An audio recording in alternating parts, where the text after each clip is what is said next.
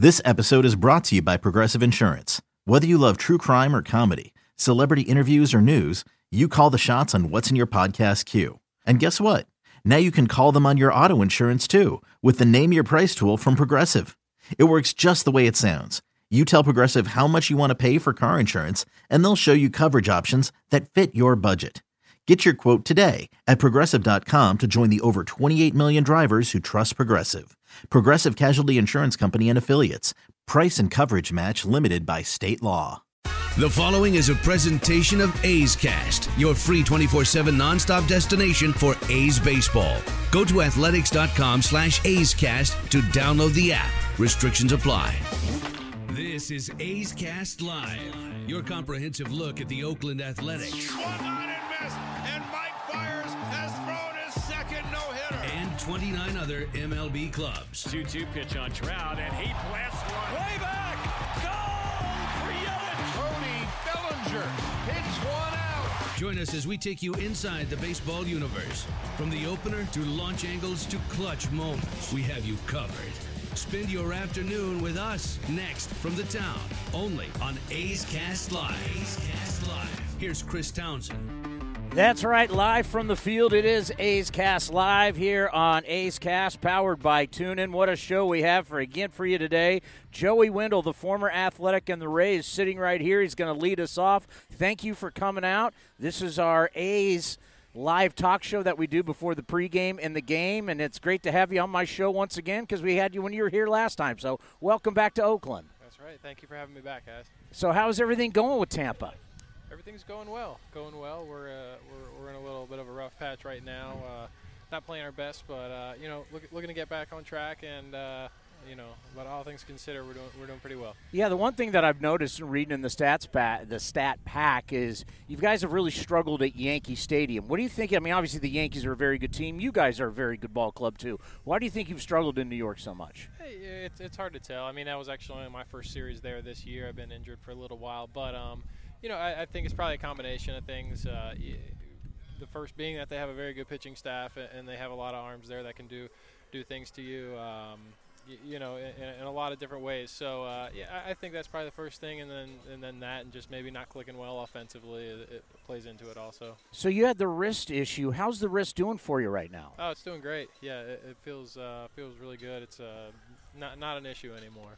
You know, that's something that, Marcus Semien had to deal with. And then Marcus, when he came back, there's just something about when you hurt the wrist, it just affects the power, it affects the way you hit, but you're not feeling any side effects then. Yeah, no, not particularly. I don't think at this point it's affecting my performance. But, I had a rehab, came back from that, felt like I was hitting well, felt like my timing was good in rehab, and came back and haven't quite had the impact offensively like I'd like to have immediately, but still a lot of season ahead. You talked about how seeing a lot of arms in New York. Isn't it just crazy the amount of relievers you can see in one game as a hitter? Yeah, it seems like there's no end, and particularly that staff has a lot of pretty good ones, and even a handful on the IL now. So, it seems like now if you face one pitcher twice within a game, you're doing something. And then I was thinking, I've been asking a couple of the A's this, is that now out of the bullpen we're seeing 97, 98 a nightly basis. When did you start realizing and have to really prepare for this kind of velocity on a daily basis? When did that change for you?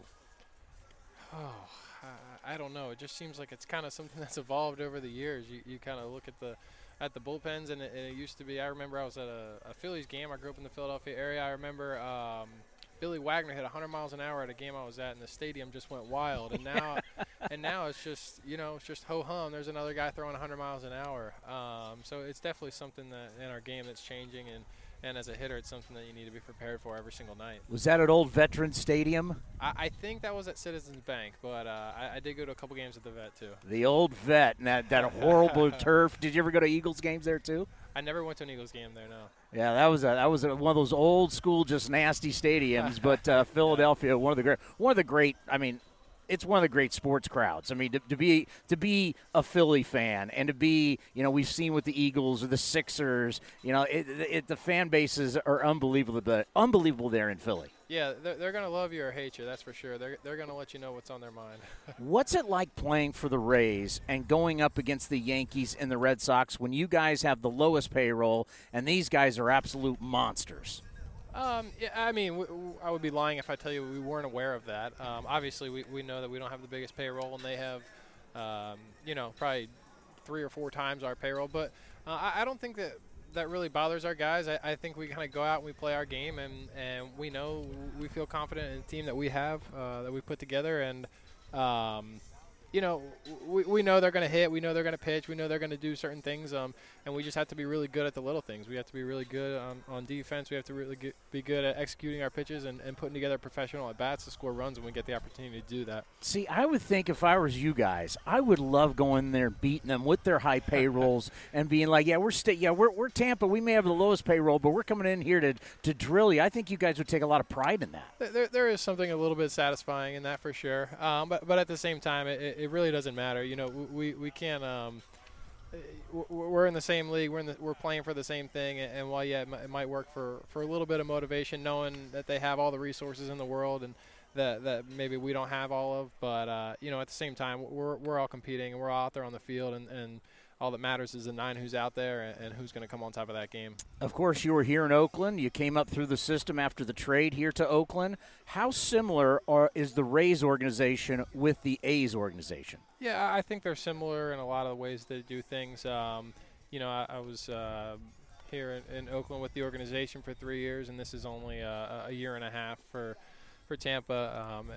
I think that they're similar in the fact that their player development is important to them, and they value the players that they have within the minor leagues and how they're going to help them become players to contribute to the major league team as opposed to going out and getting guys. I think about these two franchises are also very into analytics. How similar are the analytics between the two franchises?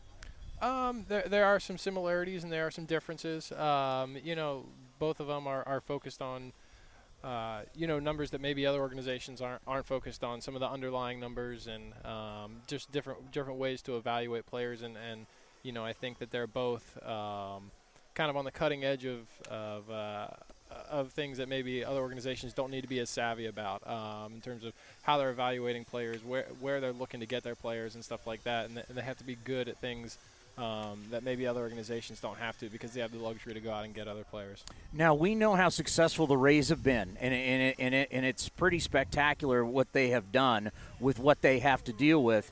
And I think about your manager, Kevin Cash, because so much is coming from the front office on how to do the lineup, when to play guys, when to pitch guys, when to bring guys out of the bullpen, when to use the opener. But I think really the key for him, and I said this when we were in Tampa, is the fact that he's got to get the buy-in from you guys. You guys got to buy into it. What does your manager do that gets you guys to buy in? I think the biggest thing that he does, he just creates a great environment for us. We all feel like we're in the season together, and I think he does a great job of allowing everybody to kind of be themselves out there on the field. And we have a lot of fun. We have a lot of fun in the clubhouse. We have a lot of fun on the planes and on the bus rides, stuff like that. And I think that's key for an organization like ours to really allow players to be themselves and be comfortable playing.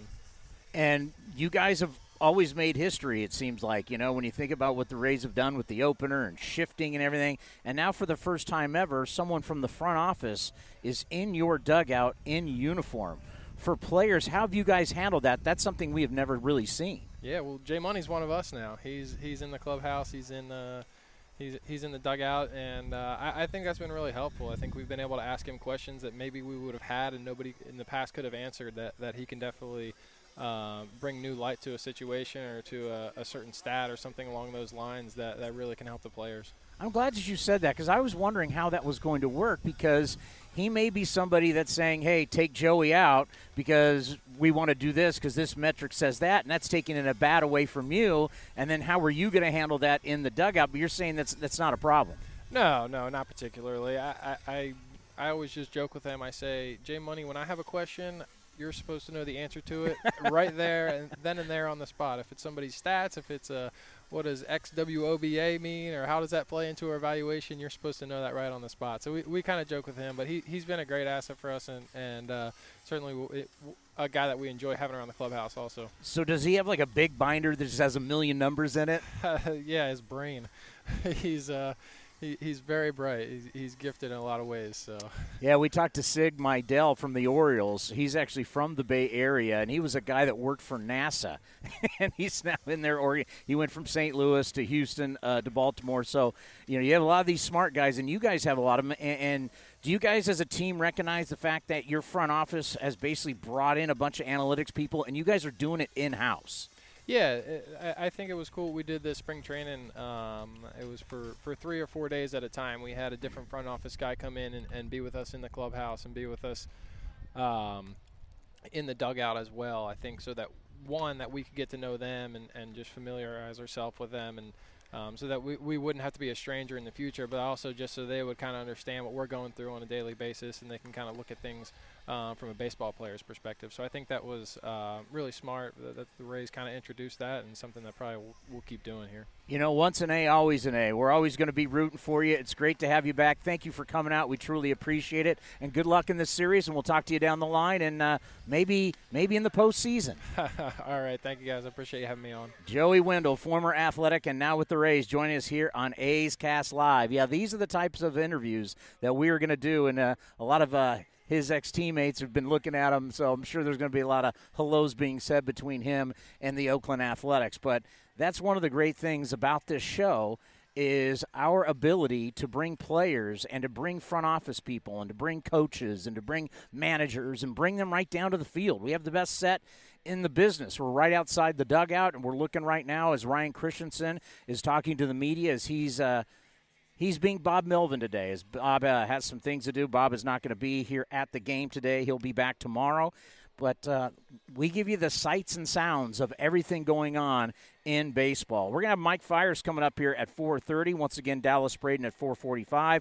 Dwayne Stats at 5:15. And then the great Vida Blue. I've been doing interviews with Vida Blue probably since like 1997. And you think of what a star Vida Blue is. And he's the nicest, most fun guy. I wish we would have him here more. Obviously, he has the connection with the San Francisco Giants also. But Vida Blue is so legit, and he's such a great man. All right, coming up next, something's happened today with the Rays. And the report has gotten out. And it's a shot across the bow to not only St. Petersburg, but also Tampa. And I think it's something that we really need to look at here in Oakland. We'll talk about it right now. We'll talk about it next. Trouble getting that one out right here on A's Cast Live. If you love chicken pies and a dynamic menu, then you're going to love the Chicken Pie Shop of Walnut Creek. You have to try their world-famous chicken pie dinner, which has been served in Southern California for 80 years. That's the Chicken Pie Shop right off Main Street in downtown Walnut Creek, located at 1251 Arroyo Way. Parking's easy, perfect for events, daily drink and food specials, and best of all, great food. Check out their menu at chickenpieshopwc.com. That's chickenpieshopwc.com, right off Main Street, Walnut Creek. Now is the time to secure your own terrace table with seating for 2 or 4 people to eat, drink, and cheer the A's right from these amazing new Half Moon tables. With awesome in-seat ordering and exclusive discounts, this might be the best seat in the house. So grab your friends, family, or coworkers and come out early for a great day at the ballpark.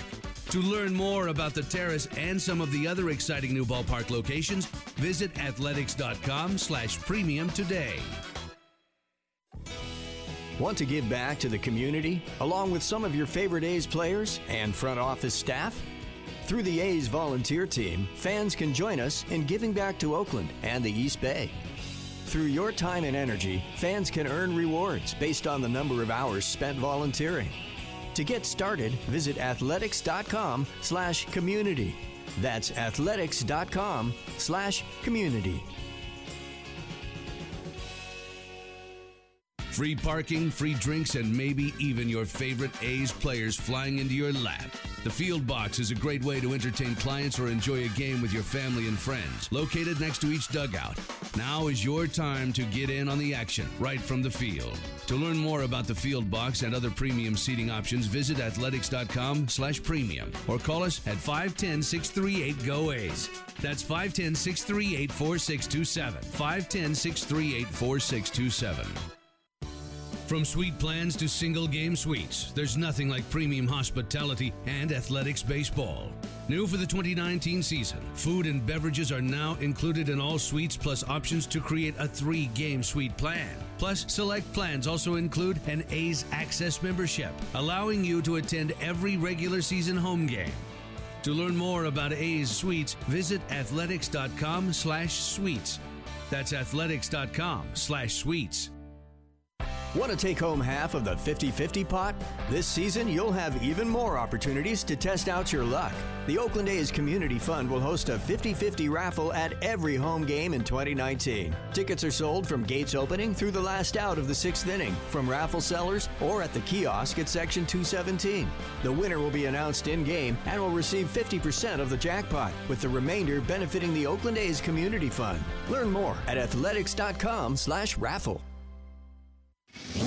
This is A's Cast Live, your comprehensive look at the Oakland Athletics. Swung on and missed, and Mike Fiers has thrown his second no-hitter. And 29 other MLB clubs. 2-2 pitch on Trout, and he blasts one. Way back! Goal for Yelich! Cody Bellinger hits one out. Join us as we take you inside the baseball universe.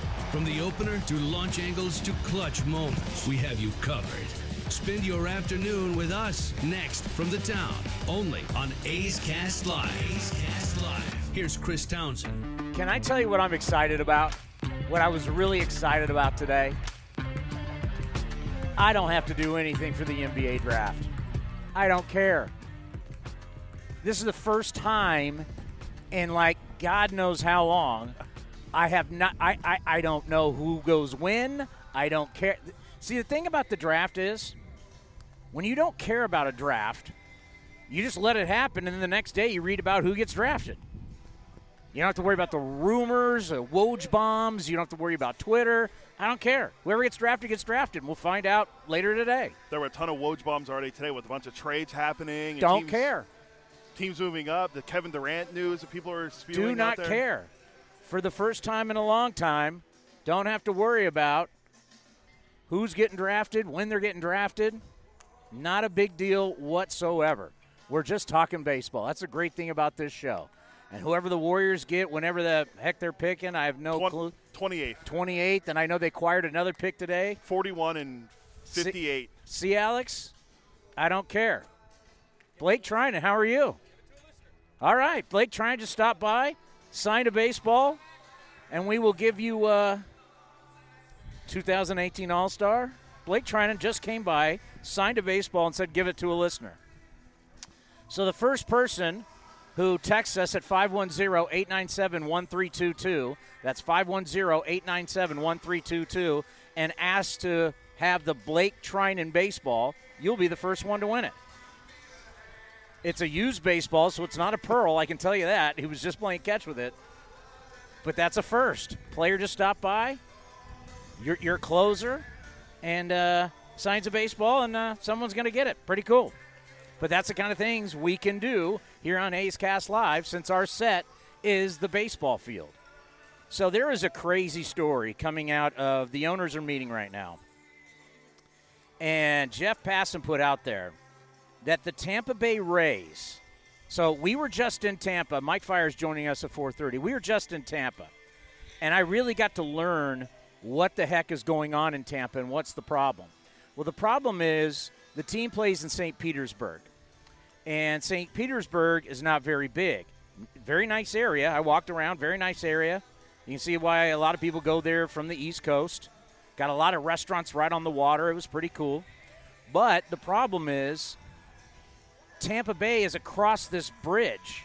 And supposedly Tampa, which is far bigger, and there's a lot of areas around Tampa, like the Tampa Bay Lightning, their hockey team has sold out for 7 straight years. And the Buccaneers have had great attendance. They've won a Super Bowl. But the problem is when they tried to get the stadium done in Tampa, they couldn't get it done. And Tampa had till the end of last year to have the negotiating rights to bring the Rays to Tampa. And everybody thinks the only way the Rays are going to survive is going to be Tampa. Well, St. Petersburg, Florida doesn't want to lose them. So St. Petersburg is back in the negotiations. And what I'm hearing is that Stu Steinberg, their owner, really doesn't want to put up a lot of the money for a new stadium. Hence the problem of getting a stadium done in 2019. So Major League Baseball, rumors are rumors, right? I heard he only wanted to put up $100 million. Now, if you're a rich guy and you only want to put up $100 million, that ain't going to get it done in modern-day sports. Unless you're going to be super rich and you're like, what's his name, the Rams owner? Stan Kroenke. Stan Kroenke, and whose wife is one of the Walmart kids. He's worth like $6 billion, and the wife's worth like $4 billion. So they can build whatever they want in Los Angeles. It's just stupid. So the Rays have received permission from Major League Baseball, according to Jeff Passan from ESPN, to explore a plan which they would play early season home games in Tampa when the rain hasn't come yet, and they would have an outdoor facility. And then the remainder of the year, because if you listen to the games in Tampa, do you guys remember the lightning that was outside? You could actually hear it. It's crazy. It rains every day. So once you get to the summertime, the team would then move to Montreal, where their weather will be nicer in summertime, and you basically are the Expos and the Rays. Your nickname, according to Alex Jensen, would be the X-Rays. Expos, Rays, X-Rays, get it? This is the dumbest thing I've ever heard. I mean, it literally is the dumbest. You're going to have a team, and you know what? It's kind of what we've heard with the Jacksonville Jaguars. The Jaguars could be playing in Jacksonville and also in London. I mean, it doesn't work. It just – and the reason why I think this is coming out, because this is now a shot across the bow to one of these cities, is that essentially what could happen is they just lose the team to Montreal. But I have told you on this show, and I can't repeat it enough, because I think this really deals with Oakland too. Can they get something done here in Oakland? And the reason why the commissioner of baseball has been all in for the A's and all in for the Rays is because they want to expand. They don't want to relocate anybody. They want to expand to 32 teams because the reason why there's more money to be made for the owners by expanding than relocating. Now, in the NFL, we saw the relocation fees for the Rams, the Chargers, and the Raiders. It's the last big cash grab for these old owners in the NFL. But baseball, their relocation fee is nothing like the NFL. They can charge somebody a lot more money. And once again, with every single story in sports, what do? You follow the money.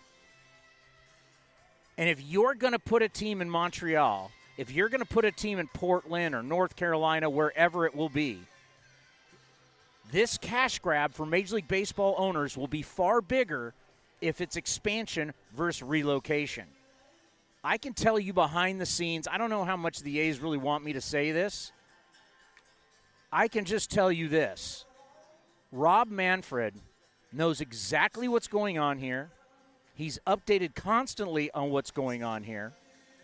And he is a big part of trying to get a ballpark done here in Oakland. Now, the number one guy you need to thank if this thing gets built in 2023 is Bud Selig. Bud Selig is the reason why the A's are still where they are today. A different commissioner, maybe the team is down in San Jose. Maybe the team is down in Fremont. Maybe this team would have moved out of the market. But Bud Selig said, you're staying in Oakland. So for all the things that everybody hated about Bud Selig, when it's all said and done, when they open this new ballpark in 2023, everybody should be sending him thank you cards because he's the reason why the A's are #rooted in Oakland and here to stay. And that's why John Fisher had to make changes and had to bring in someone like Dave Kaval. And John Fisher got more involved. And Dave Kaval is now spearheading the charge to get this team a new stadium in 2023. But if they don't get the stadium and you're starting to hear stuff like this is kind of a shot across the bow to everybody who's looking to get new digs. Because Major League Baseball in New York, they're looking at Texas. Texas built a new ballpark in 1994, and they're building already a new one. And Oakland, East Bay, Alameda County, you lost your NBA team. You're losing your NFL team. NBA next year is going to be in San Francisco. Probably not this season, then next season. You're losing your NFL team. All you're going to have left is this. You don't want to lose this, right? Major League Baseball is only going to be patient for so long with both the Rays and the A's. And this topic right here, I think, tells you all you need to know. As they're basically saying, all right, Tampa, all right, St. Pete, you better get something done because you could have your team be playing in Montreal in the summertime and you don't have baseball. You don't have those jobs for those people. Let me tell you something. The crowd working at the Rays game was a real older crowd. You could tell it was a lot of retirees who probably are counting on they're counting on the money and the tax dollars you get from teams playing in your town. That's why I say when the Warriors leave the town, which still to me, I can now say this. I really couldn't say this at the old station. The fact that some of you people were buying town Warrior stuff infuriated me. Absolutely infuriated me. It's the fact that the Warriors had the nerve to sell the town rep in Oakland as they're leaving Oakland and taking their tax dollars and taking their business to San Francisco. They milked you one last time. Yeah, you're buying a $40 hat saying the town Raiders and Warriors, and they're leaving the town. They also tried to stiff Oakland and Alameda County with, what was it, a $44 or $46 million bill? Because part of when they redid Oracle, premium seats were supposed to help pay off part of the renovation. And Joe Lacob and Peter Gruber gave Oakland the middle finger and said, we're not paying it, we're out of here. But luckily for you people who I don't live in Alameda County, so I'm not getting stuck with that bill. But I'm looking at Alex Jensen, who lives in Alameda County. And they tried to stick you, your parents, your family, everybody with a was it 44 or 46? But an arbitrator ruled in favor of Oakland and Alameda County, so the Warriors do have to pay it. They were looking to do you so dirty, it was unbelievable, and nobody wanted to talk about it. Nobody really. Mateer and Ross were the only people who really educated us on what was going on, and they do a phenomenal job for the San Francisco Chronicle. But that was the real. Your glorious basketball team was stiffing you, and now they've taken their business across the bay. And that's where their tax dollars are going. But the fact that people were wearing the town Warrior stuff, I was like, you couldn't believe how wrong that is. So that's why when Dave Kaval asks you to show up in Sacramento or show up at City Hall or show up anywhere as A's fans, you need to back this man because he's doing everything he can to get you a new ballpark. So here you go. At one point, people thought the Rays were ahead of the A's for a new ballpark. That has flipped. The Rays are now behind the A's, and look what Major League Baseball is threatening.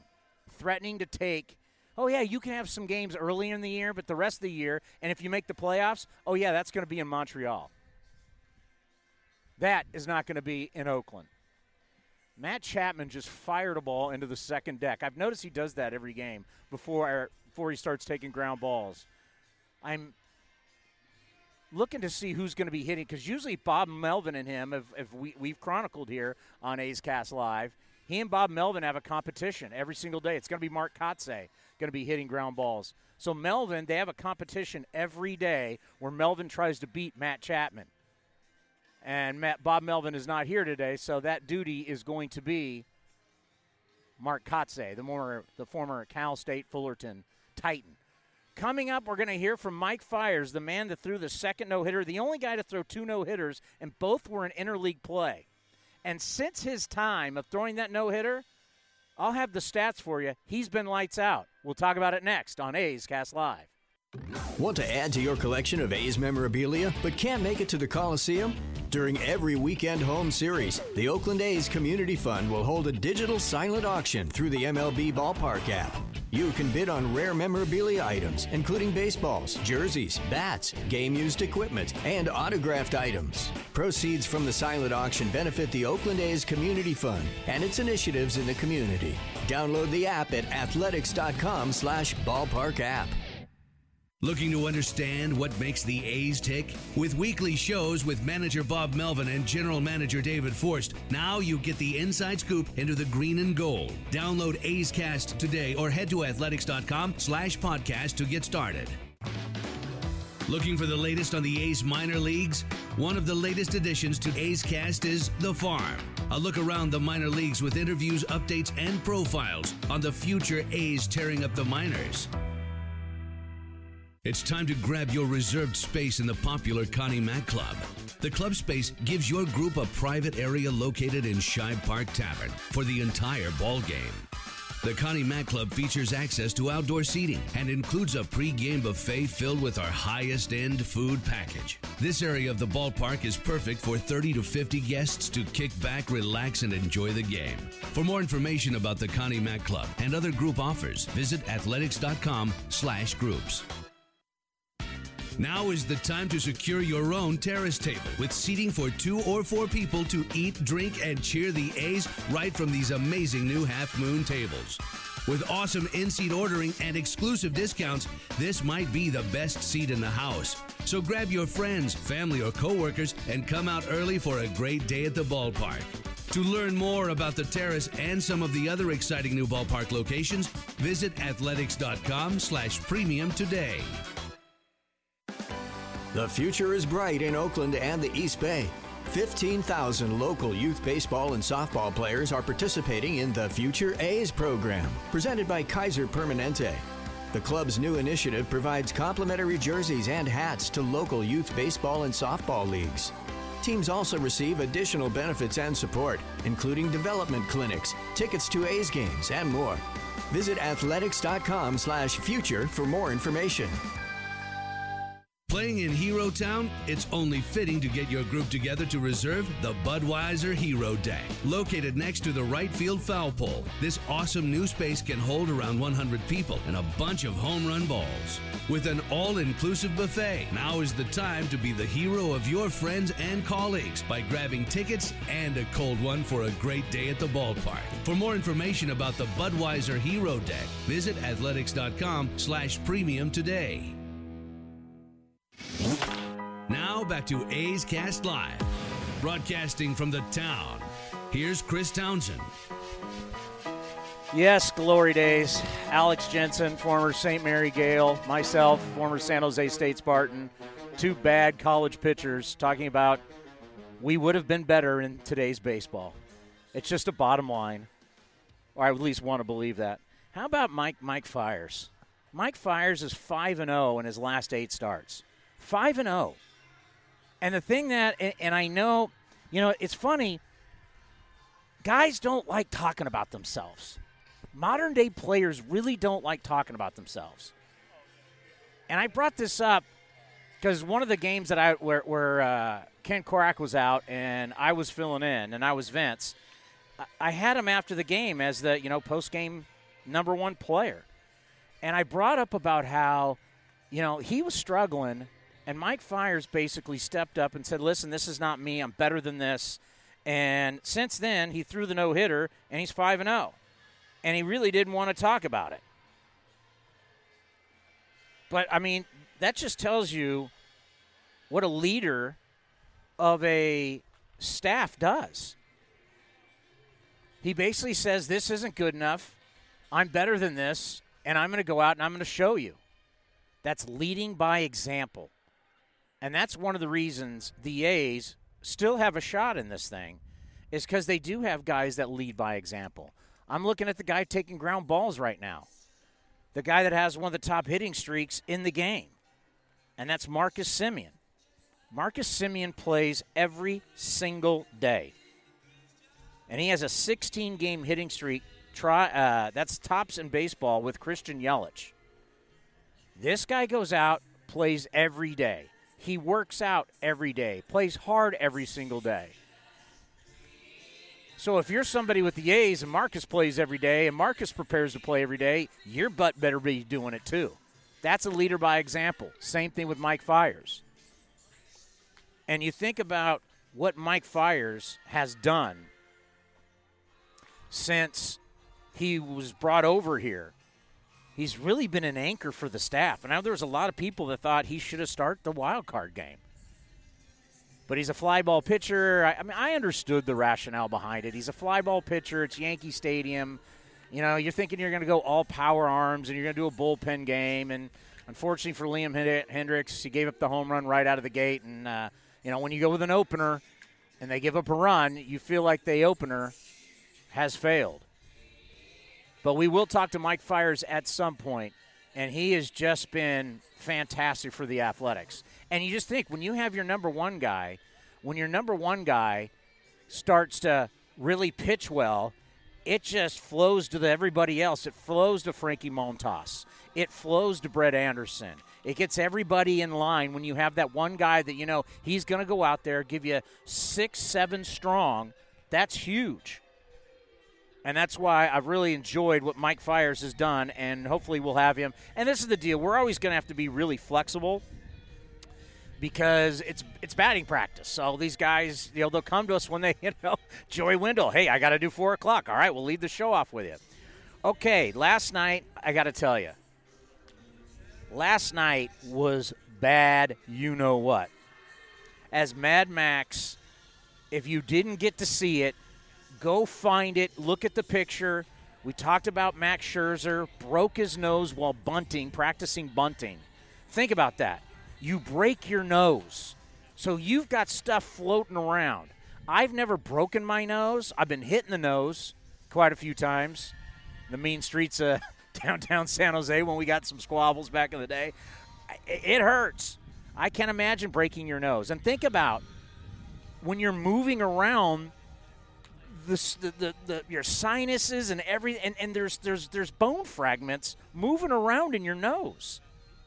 I am shocked they allowed him to go out there because there also is the element of you get hit like that, and if you saw how bruised he was, his right eye had a complete shiner, and even there was some of a black eye in his left eye.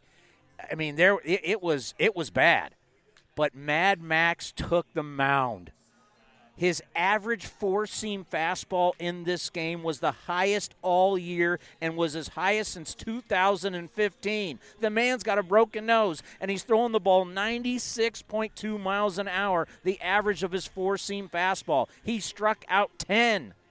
24 missed swings, 18 were on the four-seam fastball. Mad Max was angry. And you know how crazy he is when he's stomping around the mound, but he was angry and he was bringing the heat yesterday. Scherzer sets. The kick 3-2 again. Slider, strike 3 called. Locked him up, buckled his knees, and Hoskins caught looking. This has gone from 0-2 to 3-2. The 3-2 from Max. Swing and a miss. 98 on a fastball up and in, and down goes Miller. Crowd trying to get behind Max Scherzer. Was trying for punch-out number 9. The 2-2 coming. Swing and a miss. 97 on the fastball, and down goes Knapp. 24,220. Waiting to see if Scherzer can strike out 3 in a row after the leadoff double. With a look of determination, he takes in the sign.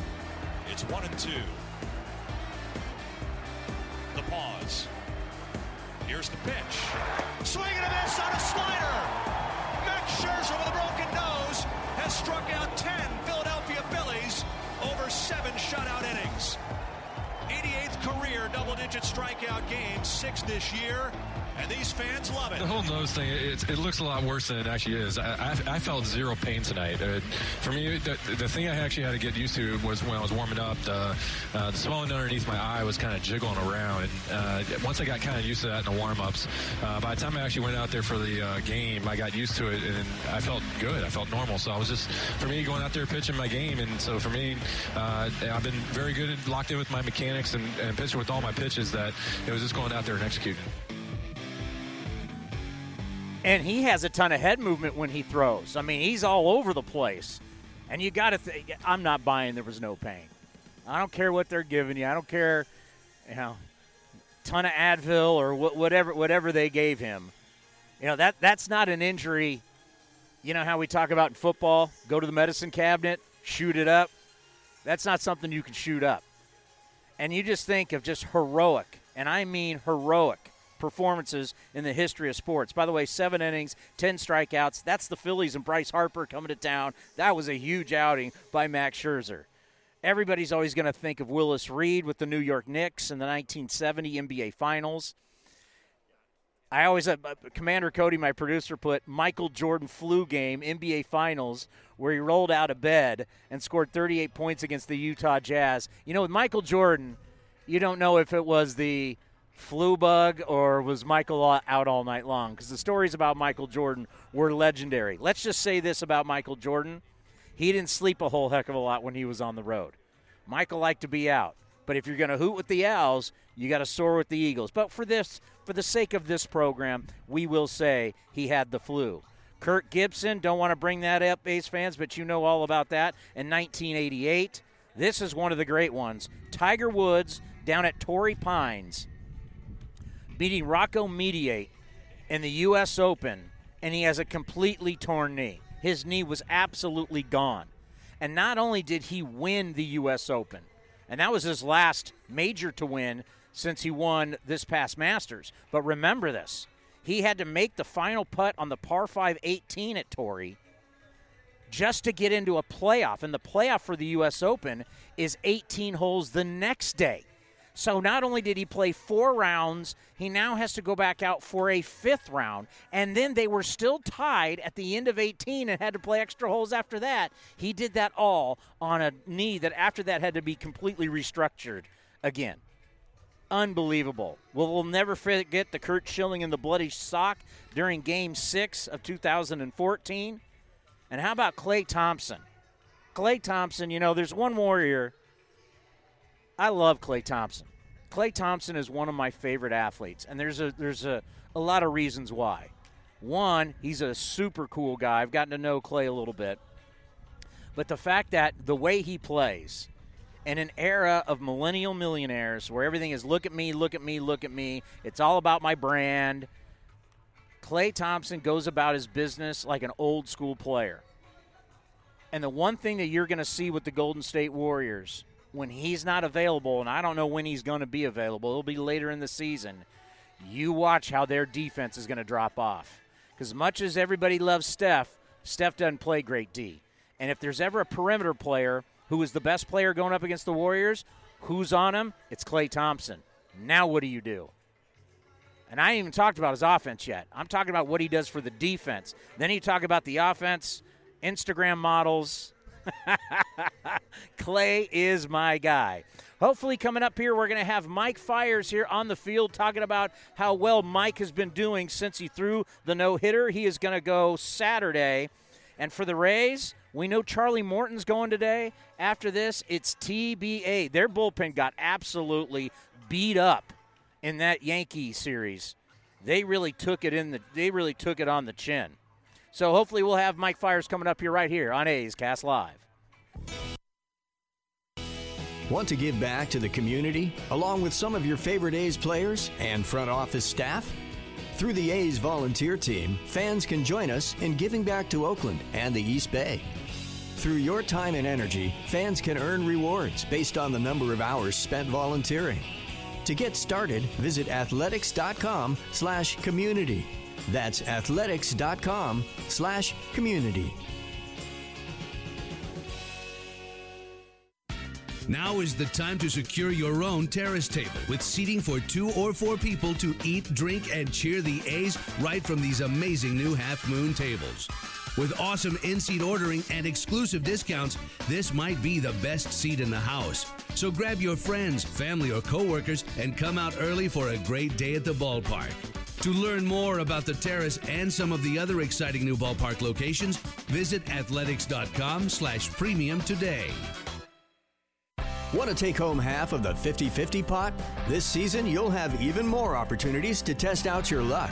The Oakland A's Community Fund will host a 50-50 raffle at every home game in 2019. Tickets are sold from gates opening through the last out of the 6th inning, from raffle sellers or at the kiosk at Section 217. The winner will be announced in-game and will receive 50% of the jackpot, with the remainder benefiting the Oakland A's Community Fund. Learn more at athletics.com/raffle. From suite plans to single-game suites, there's nothing like premium hospitality and athletics baseball. New for the 2019 season, food and beverages are now included in all suites, plus options to create a 3-game suite plan. Plus, select plans also include an A's Access membership, allowing you to attend every regular season home game. To learn more about A's Suites, visit athletics.com/suites. That's athletics.com/suites. If you're a baseball fan and a parent, you've probably had to explain to your kid that a 2-2 count isn't something a ballerina wears. As a parent or even a sibling, you may have also had to explain that a makeup game doesn't involve lipstick or mascara. But as a parent and an A's fan, we do hope you know about our new A's Stomping Ground. This awesome space is open and waiting for you. From awesome new games for kids to interactive activities, the A's Stomping Ground is right for you and your family. So the next time the kids want to know what a sandwich pick is or who got that 2-2 pitch, you will know it's time to go to a ball game and visit the A's Stomping Ground, a free area in right field for kids and families. Visit athletics.com/stomping ground to learn today. That's athletics.com/stomping ground.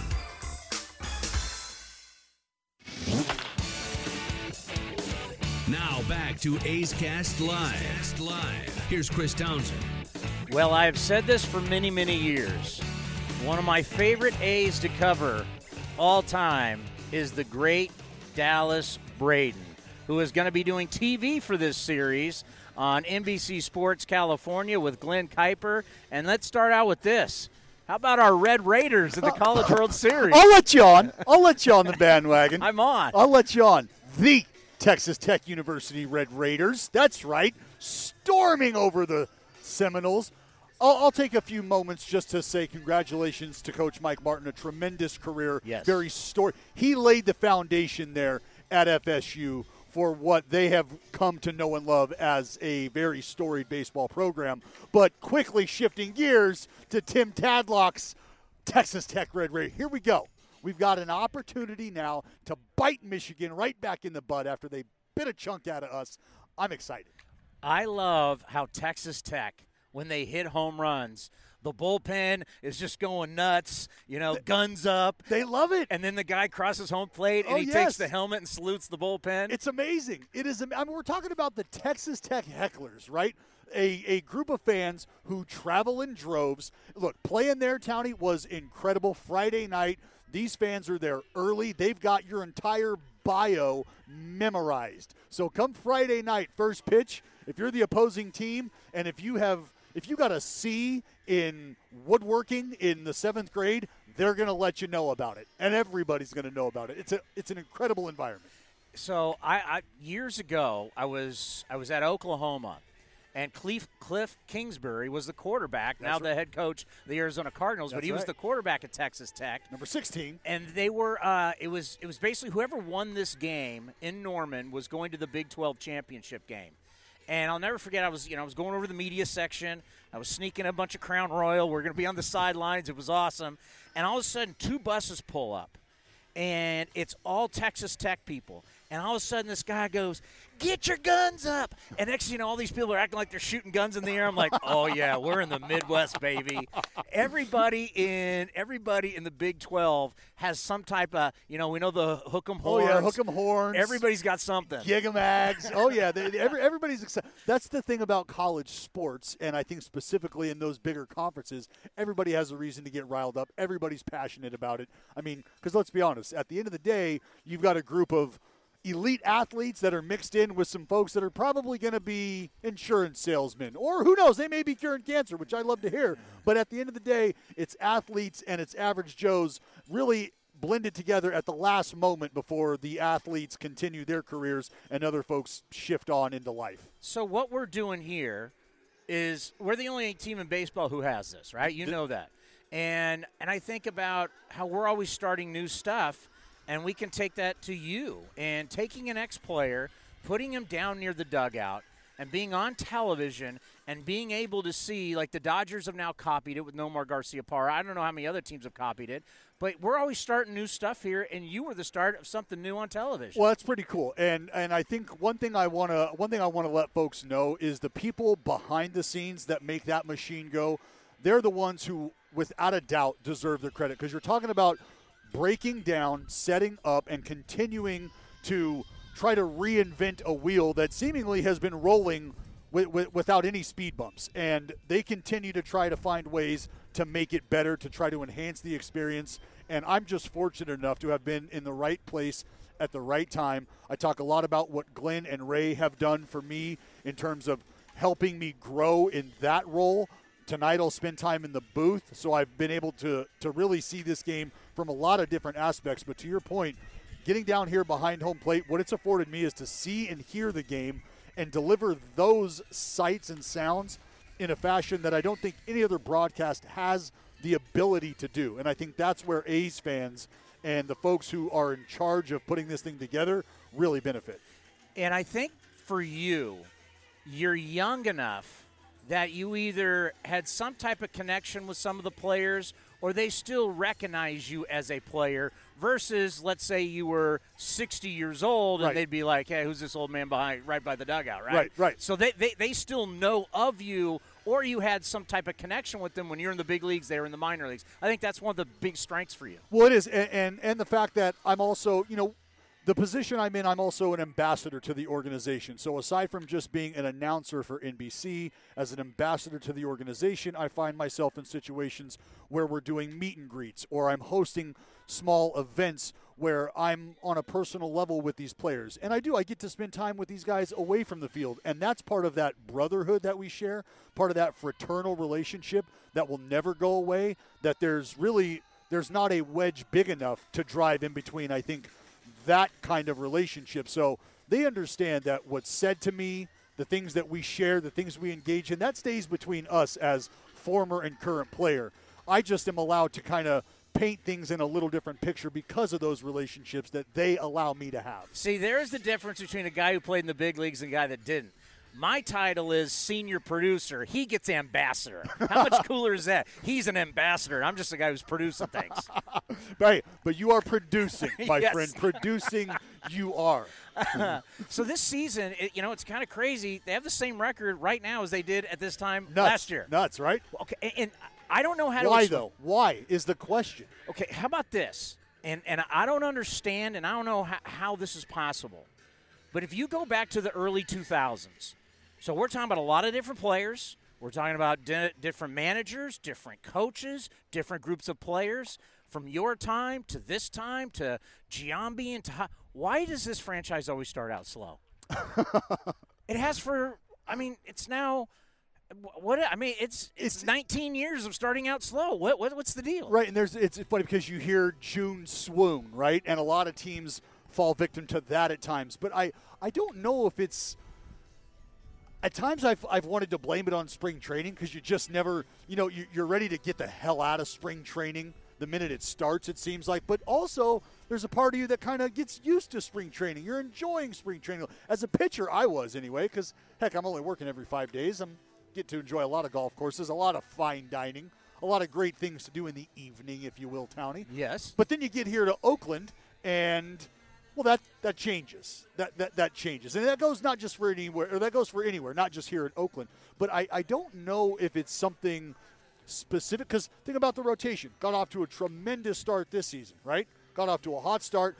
What was a perceived weakness last year was part of the rotation. How are we going to patch this thing together? So the bullpen emerges as the lead stallion in the clubhouse. This is the horse that we're gonna ride to where we need to get to. And things have completely flip-flopped.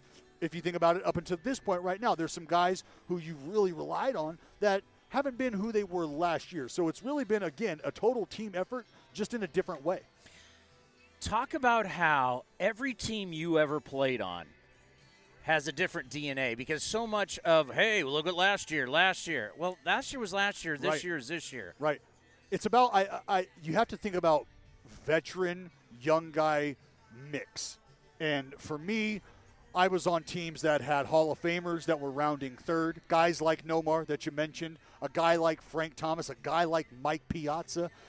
I had those kind of guys kicking around the clubhouse at times. And then you look at this clubhouse and you think about, okay, Yusmeiro Petit, a veteran, Soria, a veteran. There's some guys like that around, but there's a very young and exciting and invigorating nucleus here.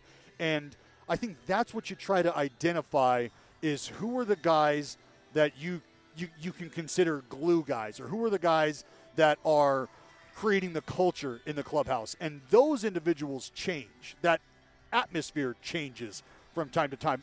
So the DNA of a team, one year, you think about the big three in the early 2000s, right? The DNA of that team is an exciting young position group, but we understand what's putting butts in the seats. And it's those big, sexy three, right? That's kind of the DNA of that club. And things shift just based on personnel, in my opinion. Yeah, the DNA of this club is definitely different. He mentioned the bullpen, and, they have 16 losses. They only had 17 all last year, and that's another thing that's very tough to judge, and you would have experienced in your time, and you're experiencing it now, is year to year the bullpens are different. Well, and I think right now in baseball, what we're experiencing is, I don't know if it's necessarily an experimentation on how to deploy arms, but we're going to see it throughout this series. And unconventional, if you will, I think we're actually beyond considering the opener unconventional, because it is, in the Tampa Bay Rays mind, a method that has been tried and true. They are a winning ball club when deploying this method. And I think that goes across baseball. How arms are being used is changing. People are trying to analyze and evaluate individuals who can do things differently than I think relievers have really done in the past. You go back to the 60s and 70s and 80s, and those bullpen guys, we're getting 2 or 3 out of you, right? You're closing ball games. That's going to be a 3-inning count. I'm going to need 9 outs out of you. You look at a reliever today and ask him for 9 outs, and well, you're talking to an opener probably. And that's the way this game is shifting. Can you imagine coming up and it was, Dallas, just get us 5.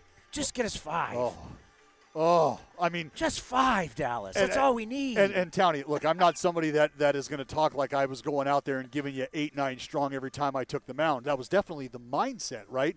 So that is something that has probably shifted today than how it was years ago, where your mindset was, I need to go 9, and it needs to be stellar. It needs to be sparkling, and I'll work backwards from there. Today, they're telling you or asking you, you know what, hey, look, pedal to the metal. If you can get us to that bridge, I think we're going to be okay. We're going to be all right. And it's like, so get us to the bridge? You're talking about like the 6, 7, 8 guys? That's all you need out of me? Outstanding. But it's a lot easier said than done, my friend, because this is still the big leagues. You still got to get outs, and the talent level continues to rise. As hard as these guys are throwing, those boys in the box, they are barreling it up as well. Balls are flying out of the park at a ridiculous rate. # check the balls. So this game is not easy. You want another one? # check the bat. And you know who brought that up? Your old pitching coach, Scott Emerson. So he was on the program, and when I was asking about the balls, he goes, he wants me. So he goes, I want you. He's giving me a homework assignment. Sure. We're trying to get somebody from Louisville Slugger. He's saying the maple bats and the ash bats are harder than ever before. So now you got velocity meets juice ball meets juice bat, record home runs. So we're getting – I can't get angry at guys for getting good wood. I can't do that. If your company is going to bat for you and they're giving you the finest grain in the land, I'm supposed to be mad at that. There's not much I can do about that. And what are they dipping those bats in? I mean, it's not only what they're dipping them in, but how many times they're dipping them in it. We're talking about quintuple dipped lacquered bats here. I mean, we don't see a lot of broken bats anymore. They're breaking differently, but that was all part of the dot on the handle, making sure that the quality of wood that these guys are getting isn't something where Tyler Colvin has to worry about coming down the third baseline and catching a 34-32 in the chest again, because that was ugly. I was watching that ball game. You remember that? Mm-hmm. He's coming down third base, broken bat, impales him. I don't need to see that. I don't need to see it. Did you ever kiss and make up with A-Rod? Who? The guy marrying J-Lo? No? Get off my mound? Mm-hmm. That was one of the funniest things. No one knew what the hell you were talking about. You're like, what's he talking about? Who's this guy yelling at? What is he yelling about? Why is he talking still? That was pretty much the reception until the story comes out and people start to, they understand, they gather. But look, the opinion's been made probably about me and probably about him already. Well, because at one point you were both at ESPN. No, we never crossed. Oh, okay. We never crossed paths. I was out, and I think he was in right after that. And I think about you doing the studio. I really liked. Is that something you think you want to get back to, or are you now more morphing into what we got going here? Yeah, I love what we have going here. I mean, I'm afforded the opportunity with NBC Sports California to do studio work, to do pre and post game work as well. I love that. Because it's seeing the game in a different way. You're breaking the game down differently as opposed to sort of analyzing it and kneading it like dough throughout the game, because you're given a blank slate before the first pitch, and now it's up to the athletes to bake it, and you're just pretty much going to tell the people how it's going, right? Well, they've digested the ball game in a post-game atmosphere, and you can now give some insight as to maybe what was going on or what they were thinking, how to go about things differently next time. So there's a lot of different avenues you can travel. And the bottom line is, when we're doing this, it's far better and more fun when you're winning versus like what we saw with the Orioles. I'm looking at that, and we had Sig Meidel, their assistant GM. He came over he's one of these, worked at NASA. He's one of these guys, right? He came over with the Astros with Elias, their GM, and I'm just looking going, okay, you're not full on young. You still got a bunch of guys making money, but yet you're thinking about being a total rebuild. And I can you imagine working around the ball? We had Jim Palmer down here, the Hall of Famer, and right. He's scratching his head. Can you imagine Jim Palmer looking at this garbage that they're doing? I don't even. There's some teams I don't even know what direction they're going in. Well, and I think that's part of where we're at in this game is how guys are starting to evaluate players and how they are starting to think about their future. So instead of spending the money to quasi-compete year after year, they're thinking about taking a 5-year back seat to trying to stock the coffers and put themselves in a better position, not only financially, but resourcefully by tagging some guys in the draft and maybe in free agency that can help them towards their future. But it's just a very weird time in baseball when you think about over 50% of the teams out of the race by the break. Maybe more than that. Yeah, I had an article over here that was on MLB.com yesterday about who's in, who's out, and then they had the list of the teams that are out, and they had 9 teams. So basically the article is where 9 up-in-the-air teams may land by the deadline. So 14 teams in it: Atlanta, Boston, Chicago, Cleveland, Colorado, Houston, Los Angeles Dodgers, Milwaukee, Minnesota, Yankees, A's, Phillies, St. Louis, Tampa. So that's 14 teams in it. 7 teams, no chance. Not even close. Dumpster fires. So that's Baltimore, Detroit, Kansas City, Miami, San Francisco, Seattle, Toronto. That leads 9 teams. Some of these teams are over 500, and they're talking about shutting it down. Right. So that's Arizona, Chicago White Sox, Cincinnati Reds, Los Angeles Angels, the Mets and Pirates. Tony, you can be over 500, but if you're over 500 and you're, 8 back or 9 back, they're thinking, and their mindset, I think, at this point is, well, cool, we're over 500, but how close are we really to where we ultimately want to be? And if it's going to cost me more money to finish second, I think we're out on that. And that's I think, become the prevailing thought, is unless we look like we're ready to compete from the first pitch of the season, and we are doing so we're okay with backing out of this thing unless somebody's just going to give it to us. That's how I think teams are approaching things. Yet nobody is going to, we've seen in sports and history, teams catch lightning in a bottle and win a championship when people thought they had no chance. Mm-hmm. We're not going to see that anymore if everybody is like, let's see, 75 games in, we're 500. We're backing out. Right. It's kind of like telling yourself as a little kid before you go in for dinner, you're going to sink these 10 free throws, and then you'll go in. But I'm not leaving this court until I nail all 10 of these. And you nail the first 2, and then you miss that one, and you're like, oh, I got to start over. I'm going to start. You know what? I missed that first. Oh, that didn't count. That didn't count. Or then you get to 8, and you're like, oh, well, that was close enough. And you just accept it. You just back off. And it's like you can't do that. You can't do that at the big league level. I don't think so. And luckily, the A's never do that. And now the A's will go through stretches, went through a stretch where they finished in last place 3 straight years. But then comes 97 wins. So the A's never go into full tank mode. And I totally respect that, as they can potentially win and rebuild. And I think about the future.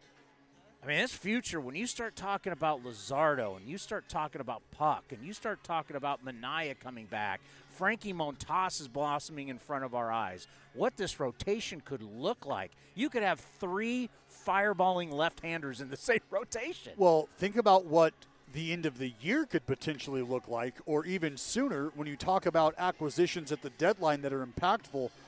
This team could potentially sit still and receive 3 huge shots in the arm from the left arm, right? I mean, that's big time to think that an A.J. Puck could very well potentially find himself in the big leagues by the end of the year next to a Jesus Luzardo, next to a resurgent Sean Manaea.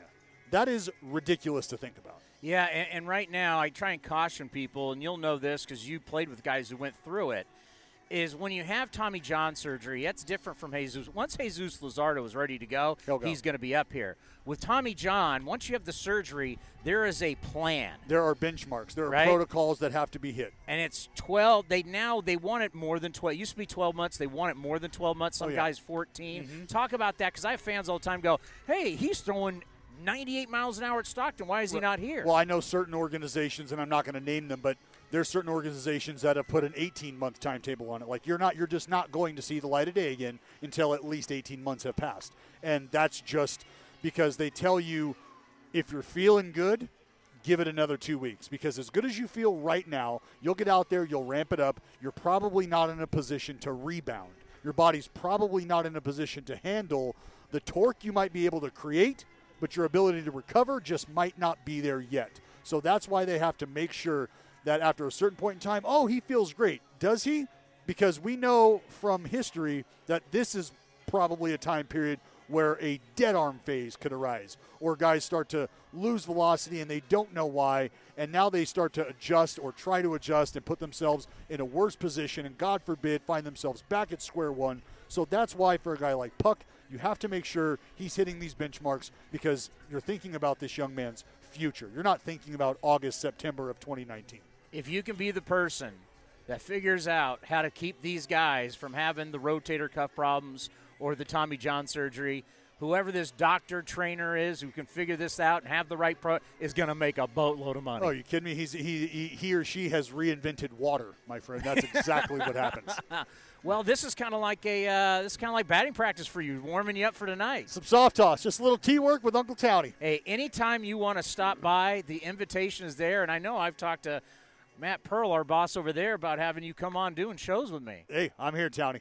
You know it, brother. And the bottom line is we could even hook you up when you're down in L.A. I'm here, brother. You know it. I mean, this is the thing. It's like we're doing that when the team is on the road. Right. We're doing it from my house. I'm watching games as well, my friend. I'm watching games. I got nothing to do but watch television, watch A's baseball. Commander Cody lives over by me, and he's got like a 3-minute commute over to my home studio. We can dial you in and be ready to go. Oh, digital powwows all day. Let's do it. I mean, I couldn't be more excited for something like that. So like Tony said, I'm behind the Shark Tank. It's literally a scooter ride away. I love it. I love it. You are the best, my man. Let's rock. Thanks, Tony. The great Dallas Braden joining us here on A's Cast Live. Batting practice is ending. It looks like we're finally going to get Mike Fiers as he's coming off the field. So we're going to do a little juggling here as we may have Dwayne Stats also from the Tampa Bay Rays, who does television for them. Vita Blue is going to be here at 5:30. This is the brilliance of being on the field, and Mike Fiers is coming over, so we're going to have Mike here for a little bit after batting practice here on A's Cast Live, and that's the great thing about having players is that we can just bring them up here to the table, put the mic on them, and just be ready to rock. And, of course, we've talked about how well Mike has been throwing the baseball as he's 5-0 in his last 8 starts. So you throw a no-hitter, and since then you're undefeated. Life is good for Mike Fiers. And he joins us here on A's Cast Live with Chris Townsend. Mike, how you doing? I'm great. Just finished BP and about to head inside and get some food. It's going to be an interesting series against these guys because it looks like you're going to be battling these guys all the way to the end for a playoff spot. Oh, yeah, definitely a great team on the other side here this weekend, and it's gonna be a battle. But we got to play sound baseball, and every little mistake could cost us a game. So we just got to be ready to go and play to our ability. I remember talking to you in spring training about being the veteran guy and being the leader of the staff. And then I talked to you on one of the road trips after your win. And, you got off to a little bit of a bumpy start. And then you said, you know what, this isn't me. I'm better than this, and I'm going to be better. And right after that, you throw a no-hitter. And since then, you're 5-0 in your last 8 starts. So just take me through that transition of when you said, you know what, I'm better than this, and I got to turn it around right now. I think just every season you go into, you're just trying to figure out, what's working and what's not, and trial and error. You go out there every game, and you just see what's being more effective than other pitches, and you deal with some stuff. You you have some kinks in there you're trying to work out. So I'm in a good spot now. So you just want to take it and run with it, and just keep doing what you're doing now. So for me, just going out there with the confidence and throwing a bunch of strikes and just trying to get off the field as quick as possible every inning and let my defense work behind me. And I think about pitching years ago, everybody, you got to live down. You got to build a house down in the zone. And now everybody wants to be up in the zone and throwing 4-seam fastballs and living up. And that really plays to your game. It does, and that's how I've pitched my whole career. I've never been a guy to try to get ground balls. And, I give up my fair share of homers, but solo homers usually don't beat you in this game. So as long as I'm keeping those guys off the bases and making them earn their way on, and just going after them, and thinking, maybe 1 or 2 runs, it's not going to beat you. So just going after them. Hey, if they're swinging early, they get you one time with a homer or whatever. You just got to put it behind you, face the next guy. But limit the walks and limit the free passes, and really, just like I said, just make them earn their way on base. Yeah, I like that you said that, because Catfish Hunter, the Hall of Famer whose numbers retired up here on Mount Davis, number 27, always talked about with Ray Fosse, as long as they're solo home runs, it's just 1 run. You're right. You can't give up the 2-run, the 3-run, or the grand slam. 1 home run is just one run. Yeah, and I think a lot of these guys are definitely swinging for home runs. A lot of these teams we play, they're getting bigger, stronger, and so it's about just really just using the ballpark here in Oakland. Just kind of, hey, hit it as far as you can, but I'm going to make it tough on you. And usually we got guys, it's definitely with this team, we got a lot of great infielders and outfielders. So I'm just letting them work behind me and just throw a bunch of strikes. I mean, my thing is throw a bunch of strikes, get them to start swinging, then try to expand the zone, and then just, like I said, use my defenders. Yeah, you have a great defense behind you. Talk about how, especially on the left side of the infield, your defense is second to none. And, of course, the first baseman also was a Gold Glover. Yeah, I mean, I've just personally seen a huge change from Marcus Semien, playing here past couple years, and then getting traded here last year and playing with him for the 2 months last year, and then also a couple months here this year. So I've just seen a huge change from him. He's growing as a player, getting better every day. And obviously Chapman coming in here, and his first full year winning a Gold Glove and Platinum Glove and all these other gloves, and just I literally tell these guys, hey, whenever I'm in a jam, just pull the ball to third base, and I'll live with that any day. And then also on the other side, with Olsen over there, making some of these tough plays look easy. Saving the guys on the other side of the field if they make a, maybe not the perfect throw, and he's there to, scoop it or, use his long range to grab the ball up in the air. And, he does amazing things over there at first base to really help everybody out there. So it's great to have that as a defense. So that's why I just, when I'm pitching, I just want them to hit the ball at these guys and have them make plays. You've played with a lot of great players, and you've played against a lot of great players. Have you ever seen anybody play third base like Matt Chapman? Man, it's tough. It's tough, man. I've played, my years in Houston, playing with Bregman, and actually Jed Lowry was over there my first year in 2015. But I think the way Chapman plays, he's just a tick. He's a tick, above everybody else. I think, just with everything. I think he's a full, well-rounded player. Dives after everything, puts his body on the line, and then his arm is definitely one of the tops in the league. And definitely at the plate. He does everything right. As a pitcher, you want a guy like that behind you. Talk about Frankie Montas and the growth you have seen from him. Oh man, he's all-star pitcher. He's an all-star. He should be this year. Guy that's figured out one more pitch. This past offseason, and he's using it, the splitter.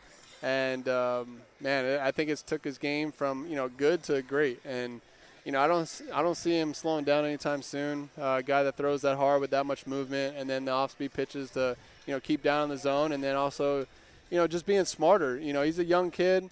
So he's still learning, but he's developing that mental side where, he's not just giving in to these guys. He's making it tough.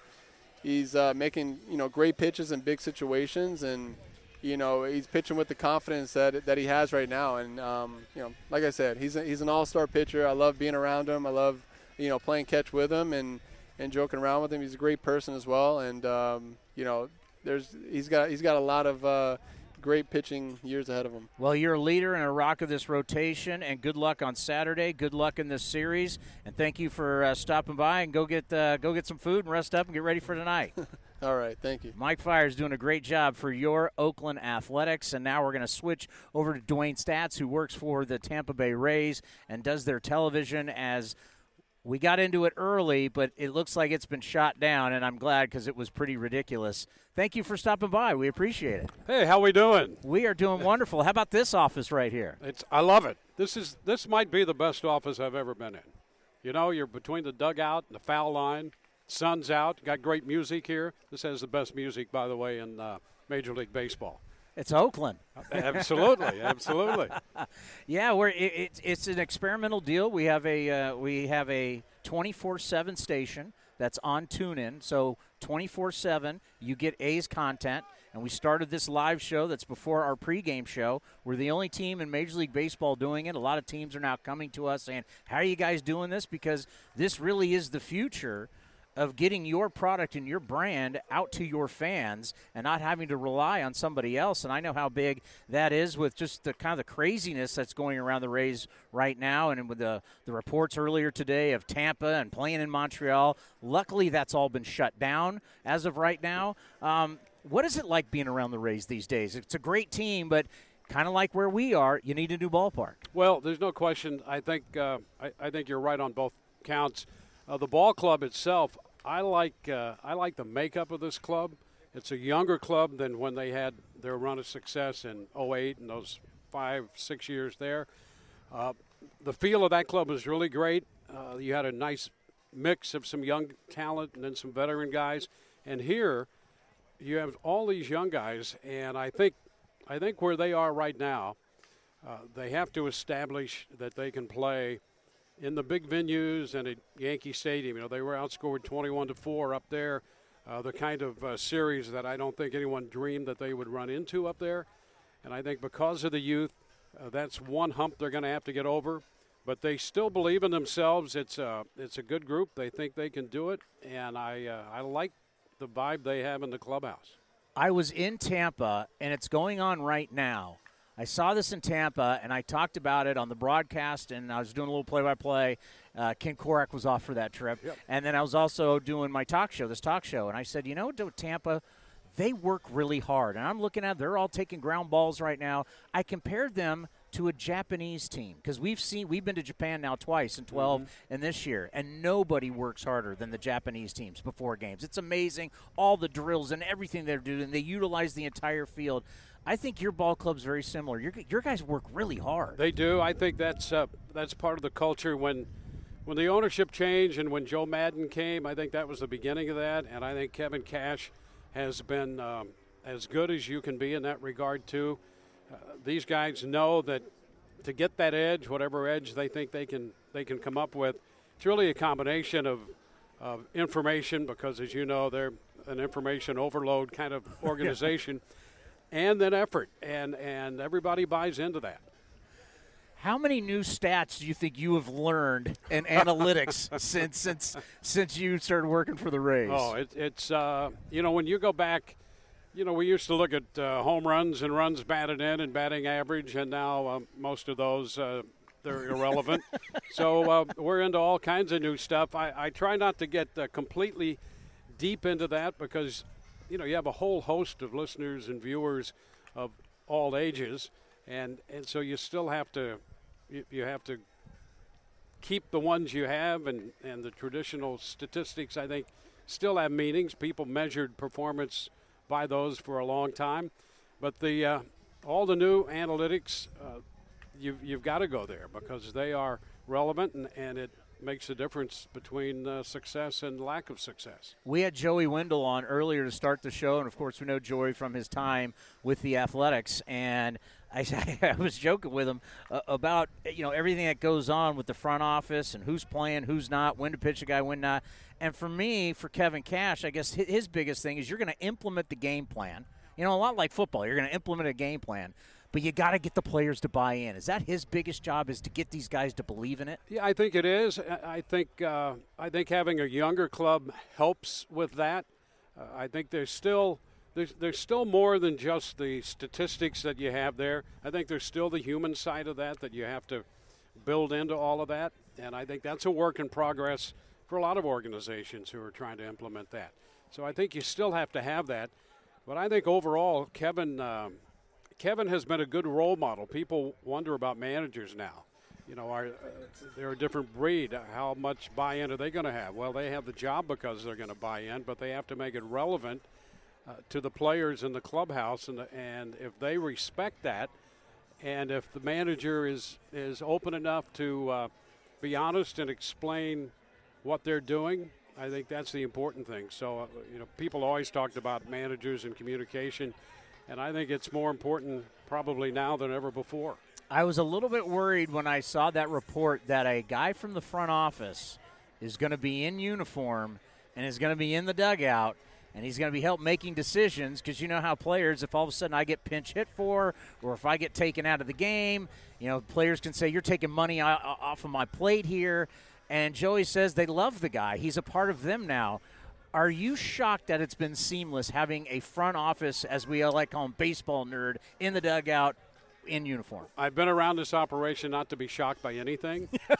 So when I heard that he was going in, the people would think, really? This guy who barely picked up a baseball as a kid, I saw him, he actually was in uniform during batting practice the other day, and he was I don't want to be negative about this, but he was trying to catch balls that the third baseman was throwing in, and you could tell it was a new experience for him. He was still getting down the whole rhythm of catching it, what your footing is and all of that. But I think more than anything, I think the players knew that there's information coming from up top, and he's a face on that now. He's a guy that they're around every day. So in that way, I think it's probably pretty smart. We talked about the human element a few minutes ago. To put a guy, a face, a real human being in there, and he's right there for these guys to interact with. They interact with him on the road, at home, the same thing. So I think it's turned out to be a pretty good idea, although I wondered myself how that would work. And 10 years ago, it wouldn't have worked. Today, in the game the way it is, it works. These franchises are very similar, not only because of analytics and not only because of payroll, but it's also ballpark problems. As we're hoping that in 2023 over in Jack London Square, which is still a long time away, we'll be opening a new ballpark. I learned more about your guys' situation since I traveled to St. Petersburg, which, by the way, I love St. Petersburg. It's my first time there. Great town, great restaurants right on the water. But I learned about the bridge and the traffic from Tampa to get over, and a lot of people think the team should be in Tampa. How do you think this thing plays out for the Rays? Well, here's the biggest challenge, I think, and baseball knew this going in. You look at the market, and by whichever demographic you want to use, it's 12th, 13th largest broadcast market, and I think that's reflected in what they've been able to generate in their latest rights deals.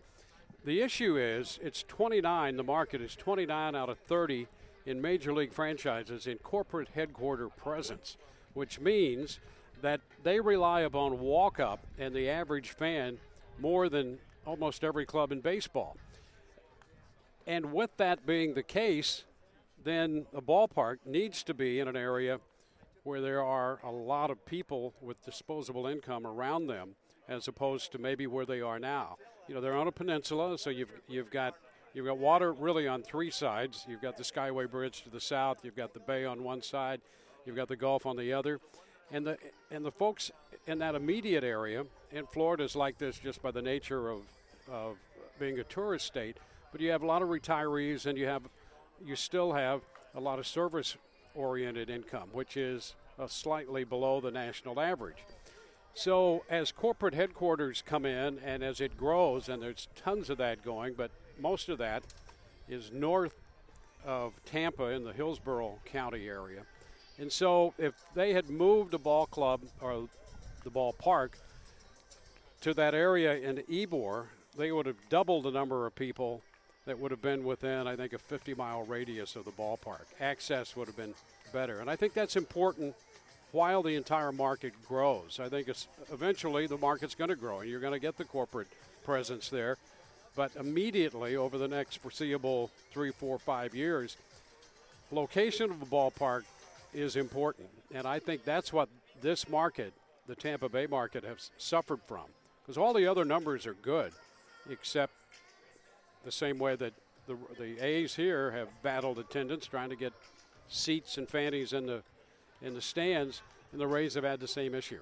We appreciate the time. A little batting practice to warm you up for tonight's game. Yeah, exactly. Hey, I'd love to be part of something new. Yeah, hey, you guys, what's great about baseball now is that we can watch any game, anytime, anywhere we want. You guys do a fine job on your broadcast, and thank you for coming down, and good luck the next 4 days. Thank you, Chris. I appreciate it. Coming up next, we are going to have the MVP, the Cy Young Award. Vida Blue is going to join us right here on A's Cast Live.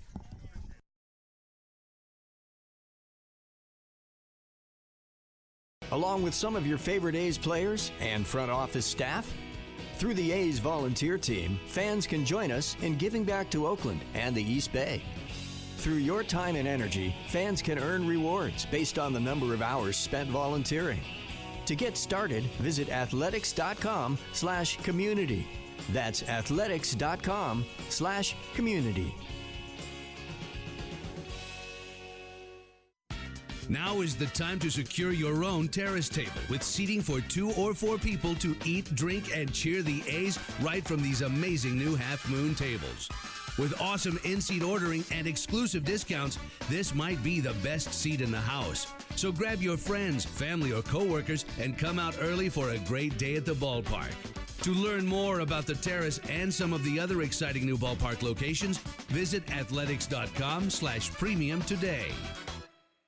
Playing in Hero Town, it's only fitting to get your group together to reserve the Budweiser Hero Deck. Located next to the right field foul pole, this awesome new space can hold around 100 people and a bunch of home run balls. With an all-inclusive buffet, now is the time to be the hero of your friends and colleagues by grabbing tickets and a cold one for a great day at the ballpark. For more information about the Budweiser Hero Deck, visit athletics.com/premium today.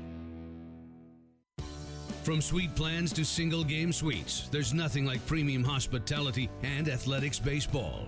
New for the 2019 season, food and beverages are now included in all suites, plus options to create a 3-game suite plan. Plus, select plans also include an A's Access membership, allowing you to attend every regular season home game. To learn more about A's Suites, visit athletics.com/suites. That's athletics.com/suites. Free parking, free drinks, and maybe even your favorite A's players flying into your lap. The Field Box is a great way to entertain clients or enjoy a game with your family and friends. Located next to each dugout. Now is your time to get in on the action right from the field. To learn more about the Field Box and other premium seating options, visit athletics.com/premium or call us at 510-638-GO-A's.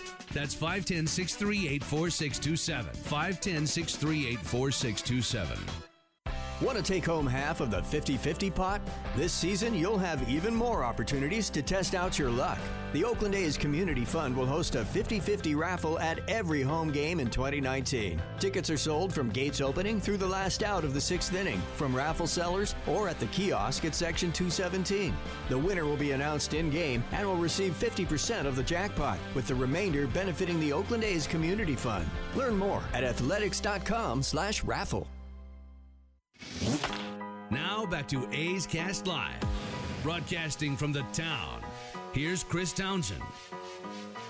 Oh, joining me is an absolute baseball legend who will be here to talk about the A's, how they created the Athletics African American Franchise 5 back in 2016, giving A's fans the opportunity to vote for the top 5 African American players in athletics history. And I'm looking at a guy who is one of the great A's of all time. Vida Blue. How are you, my friend? I'm good, man. I'm good. I've heard you rattling off all that good stuff. Pretty flattering to be a part of that group, you know. Hey, man, I grew up in Oakland. I was 20 years old when I first came out here, and I'm almost 70, so. But I have selfish reasons for liking this place. Even though it's the last or the only remaining multi-purpose stadium in pro sports, it means a lot to me to be in Oakland Coliseum. Is it called Oakland Coliseum? Yeah, we're Oakland Coliseum. We're good. Hey, not only did you grow up here, you became a star here. I mean, what you did, being a MVP and a Cy Young, and you're on what magazine? You were on the cover of every magazine. All right, you want me to rattle them off for you, yes. Chris? No, I'm not doing that. I tell you, man, to have the stuff happen to me that happened is pretty cool. I wish every athlete could experience being at the top of your game like that, male or female, pro or amateur, just to be, you know, what they call it now. You're in the zone, and I got to experience that in 1971 with the help of a great supporting cast of the Reggie Jacksons of the world, and the Joe Rudis and Sal Bandos and Gene Tennis's and Bert Campaneris's.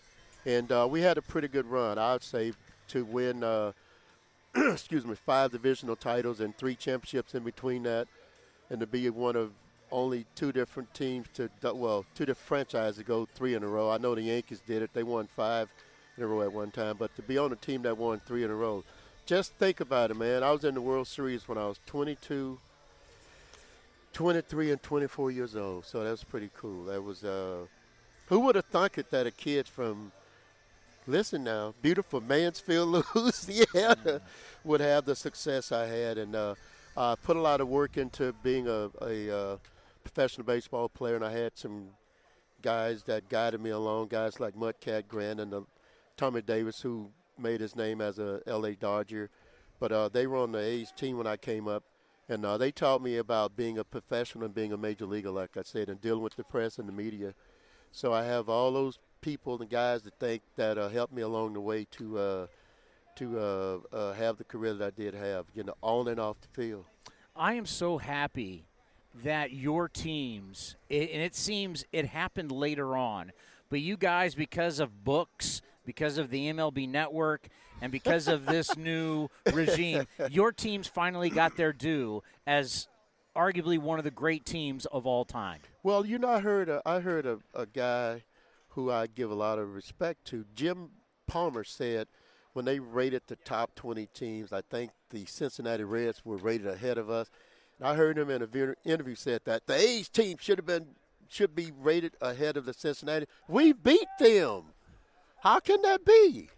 That's like Auburn. No, I'm gonna use LSU since I'm from losing. That's like LSU beating Alabama, and Bama's still rated the hell of LSU. You know, you can't do that. If you beat them, they got to take the back seat. You know what I mean, Cody? Is it Cody? All right, right on, man. I got to give you some pub, brother. Come on. It's Commander Cody, my producer. That's how he got shit done, man. Oh, excuse me. It's all right. Stuff done. We're not on regular radio. We're good. It's just a little slip. It's okay. You're a 3-time World Series champion. Yeah, but I try to be professional, man. And my 4 daughters will be at home. Dad, you got potty mouth. It's not my daughters. It's my 4 granddaughters that's going to be on my case. Look, hold up. Time out. I see Mr. Johnny Lee Blue Moon Odom walking into the house. You know he's from Georgia and I'm from Louisiana, so don't ever confuse us for that, okay? What is it like when you get around all your old teammates? Man, we go after each other just like it was yesterday. I did some stuff with him in spring training, and we had a hoot. He was trying to sell us as the Blues Brothers, you know. You know he goes to every game when the A's go play the Los Angeles Angels of Anaheim. He goes to every game. What's up, Mooney? Oh, yeah, he's right by the dugout. We see him on TV every single game. Does he be wearing his colors? Oh, yeah. What's up, Mooney? What's going on, sir? Always great to see teammates. Good to see you again. How you doing? You remember Chris Townsend? Yeah, we played a little golf together at one point. We're just going to talk a little baseball. We're just ham and hang egging it, man. Ham and egging it, that's all. How you doing, Mooney? Pretty good so far. Put your mic. Pretty good so far. Pretty good so far. Yeah. The Blues Brothers. Yeah. welcome to Oakland on a Friday. What's the date? No, Thursday, right? Thursday, yeah. On a 4-game series. These guys played the Yankees yesterday and flew Really? across country. Really? Remember when we used to do that, man? Oh, man. I don't know how we did that. Well, we was young, crazy. Young, dumb, and crazy. Absolutely. Yeah. But when it's your job, you look forward to it. But the monotonous of traveling all the time, you know, I used to have to wake up every morning sometime. What city am I in? I have to look at the itinerary and say, we're not in Milwaukee again, are we? Nothing against Milwaukee. Well, we hope not. Yeah, you hope not. Well, Cleveland? I got to say, I just left Milwaukee. Really? Yeah, I was up there for the Negro League. Really? Yeah, I played in the Negro League back in 62 and 63. No kidding. You didn't know that, huh? I did not. Yeah. I Look did. at you. Yeah, they Wow. honored me there. I'm on a Wall of Fame now. No way. Yeah. All right, right on, man. Yeah. Well, I'll tell you something that I did when I was with the Raiders in Kansas City. $5.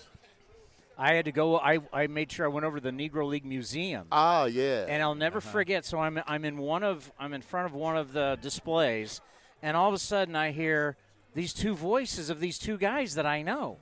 I'm in Kansas City, and I'm sitting there going, "That's Vida Blue and Marty Lurie." And I texted him, and you guys were narrating the history of the Negro League, and there's this little theater, and I'm like, wow, that was incredible. Yeah, I've gone to that thing. You know, Buck O'Neil scouted me when I was in high school in Louisiana. Louisiana was part of his territory, and he came to see me play one time. And I've heard him talk and tell some of the great stories that he talks about being Satchel Paige's roommate at one time. And personally, I think Mr. O'Neil should have been inducted into the Hall of Fame. It's not too late, but I was hoping that it would have happened before he passed away.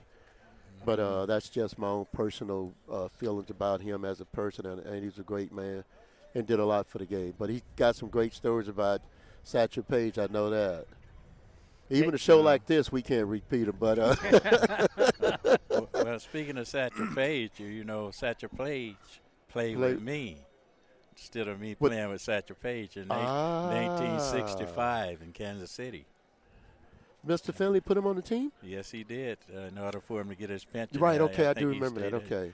And the first game he pitched was against Boston Red Sox, and he threw 3 innings, and the only hit was off him was Carl Yastrzemski off opposite field double. Really? Off the wall. That was the only hit that You saw he got. I saw it. Satchel Paige pitch? Yes, I did. And he was a teammate of yours. That's right. Yeah, okay, I got That's it. right. Okay.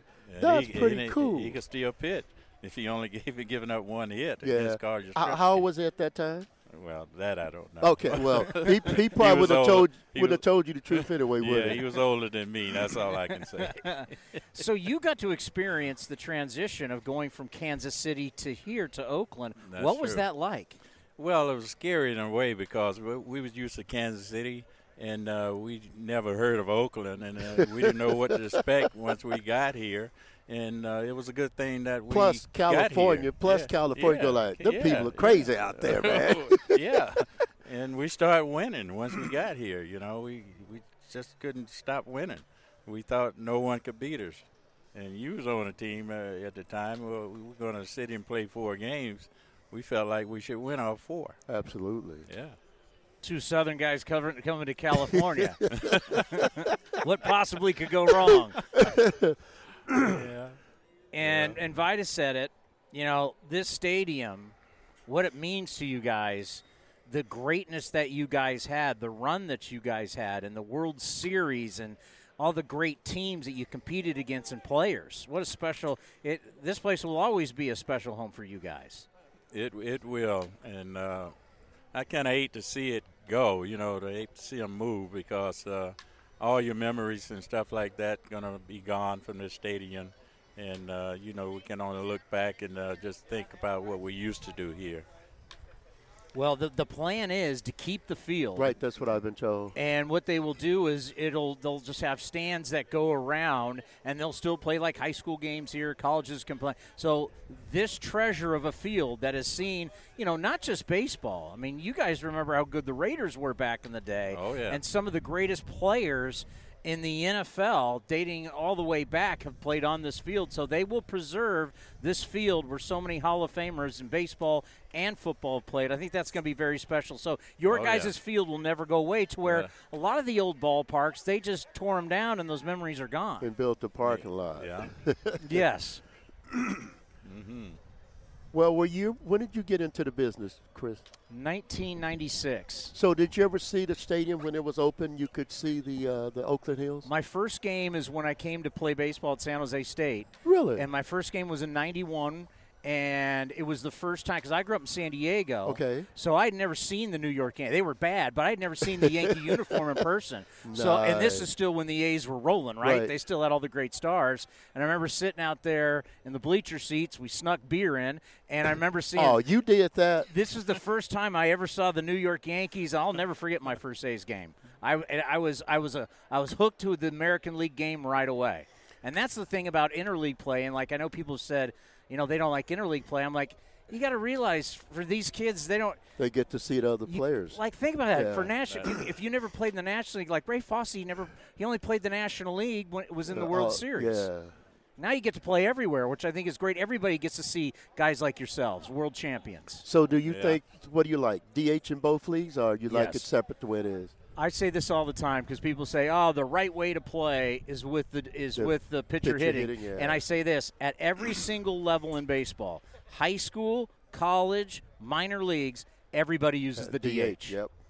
Now, if you're a really good hitting, you know, maybe you can still hit. I mean, I know both you guys could hit.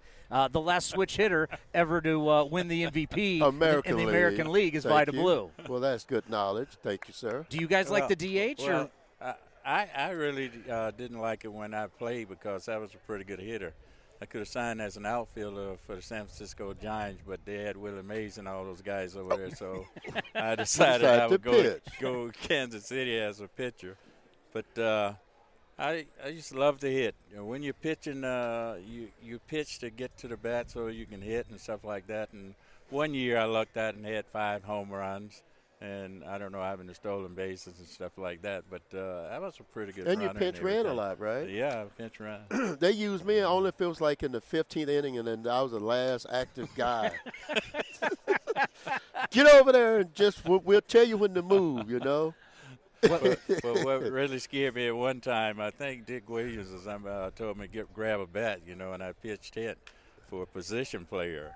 And you thought the player was going to be pissed off? But they couldn't. I guess they couldn't because if he wanted me to pinch hit and everything, that meant he trusted me and he knew I could hit pretty good. So, and the players themselves, you know, knew I could have signed as an outfielder, so it didn't bother them that much, I think. Well, you guys are absolute A's royalty. You guys are A's greatness, world champions. But they're telling me you guys got to go to a signing right now. So I could talk to you all day, and we could talk about A's and your championships, but they're saying, I got to let you go. I just want to give another shout out to Cody. He was amazing. He was persistent. I said, you got to call Deetra Page. She's the queen of the Coliseum. Oh, yeah. She got stuff done, man. You guys are the best. Thank you for coming out. It means a lot to me. Last second here, last minute. I can't ever get this guy to give me what his flicking handicap is. Could he hit the ball? Well, didn't you say you played with him one time, right? Yeah, we played at the A's golf tournament. And he yes, claims he doesn't have an NCGA card. I'm like, I have dude, it's $100. I'll give you the $100 for the year. I have one, but you just never post your scores. What it says on my card, I have flat feet. That's my handicap. That kept you out of the military too, didn't it? Gentlemen, thank you so much. What an honor to have you here on A's Cast Live. Vida, you're the best, buddy. Thank you. Thank you, Blue Moon. Coming up next, we'll have a little buying or selling to end the program right here on A's Cast Live.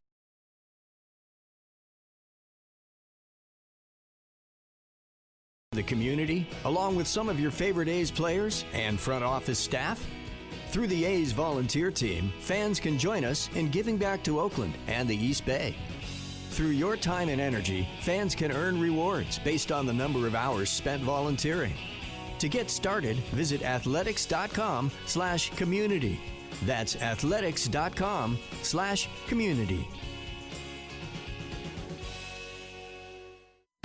Now is the time to secure your own terrace table with seating for 2 or 4 people to eat, drink, and cheer the A's right from these amazing new Half Moon tables. With awesome in-seat ordering and exclusive discounts, this might be the best seat in the house. So grab your friends, family, or coworkers and come out early for a great day at the ballpark. To learn more about the terrace and some of the other exciting new ballpark locations, visit athletics.com/premium today.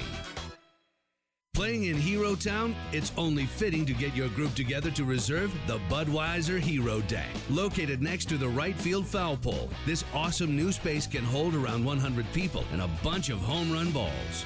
With an all-inclusive buffet, now is the time to be the hero of your friends and colleagues by grabbing tickets and a cold one for a great day at the ballpark. For more information about the Budweiser Hero Deck, visit athletics.com/premium today. From suite plans to single game suites, there's nothing like premium hospitality and athletics baseball. New for the 2019 season, food and beverages are now included in all suites, plus options to create a 3-game suite plan. Plus, select plans also include an A's Access membership, allowing you to attend every regular season home game. To learn more about A's Suites, visit athletics.com/suites. That's athletics.com/suites. Now back to A's Cast Live, broadcasting from the town. Here's Chris Townsend. Does it get any better than that? That was 6 World Series sitting right there, 3-3. How many do we have? That's right, none between the 3 of us, including Alex, the great Alex Jensen. Yes, we are all over. Let's do a little buying or selling. Let's go. It's time for Buying or Selling. Sell. Right now with Chris Townsend on A's Cast Live. All right, Tony. After a great day again today, a lot of good guests. I'm going to pat myself on the back here. If you can pat yourself on the back, I'm going to pat myself on the back here. Great show again. All right, number one. Good producer always brings it back to himself. That's what we do. All right, number one on buying or selling. After what happened to Max Scherzer in batting practice, we need to have the conversation about a universal DH. Oh, it's happening. You National League people, I'm buying it. You National League people, you've lost the fight. As I mentioned with those guys, it's idiotic. Everywhere in baseball, there is the DH. High school all the way up to the American League. The only people who play without the DH is the National League. Like Alex and I grew up playing baseball. We never not had the DH. I mean, think about that. I'm a little embarrassed. I played baseball growing up too. Pennsylvania, we used the DH. We used the EH, the extra hitter, as well. There was an extra hitter? There was an extra hitter in high school baseball because we were so terrible. We had an extra hitter in the league we played in. Everybody got a trophy too? No, we weren't that bad. Well, we were bad, but not everyone got a trophy. All right, buying or selling number 2. The Chicago Cubs wanting to add a sportsbook to Wrigley Field will help Pete Rose get into the Hall of Fame. That's interesting because I think it is. I'm going to. I want to buy. I love Pete. I would put him in because of what he gambled as a manager. If you don't want to have him in the game, that's fine. But he, no question, is one of the greatest players to have ever laced him up, and he should be put in for what he did as a player.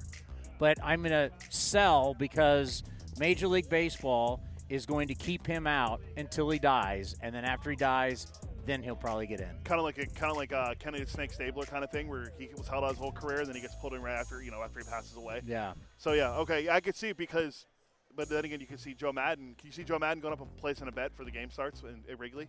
I mean, it's coming. Sports and gambling, it's coming. You cannot deny it, and it's going to happen all across the country. All right, last one quickly because we're almost out of time. Let's go make it easy for you. Buying or selling, Mike Trout will be the greatest player to ever play the game. I'm going to sell. Fossey sold on us earlier when we brought that up to him. I'm going to sell. I say he's going to be one of. It's going to be very hard to call him the greatest player. He'll be this. I'll buy this. He'll be the greatest analytic player of all time. He has the WAR, 69.2 right now. He'll be the greatest analytics. Coming up next, it's going to be Alex Jensen and A's all night. And then I will be back at 6:05 on 860 AM The Answer, Sports 1140 KHTK, and A's Cast with A's Total Access, getting you ready for the A's and the Rays from the Coliseum. This has been a presentation of the... Okay, picture this. It's Friday afternoon when a thought hits you. I can waste another weekend doing the same old whatever, or I can conquer it. I can hop into my all-new Hyundai Santa Fe and hit the road. Any road. The steeper, the better. Because my all-new Santa Fe is available with H-Track all-wheel drive, so I can hit the trail without a worry in the world. Heck, with 3 rows and best-in-class rear cargo space, I can pack the whole family in with all our gear. We've got available dual wireless charging for our phones, so we'll never lose touch with civilization, and we won't lose touch with the primordial power of Mother Earth. So which is it? Waste the weekend or do something a little more epic? And conquer it in the all-new Hyundai Santa Fe. Visit HyundaiUSA.com or call 562-314-4603 for more details. Hyundai, there's joy in every journey.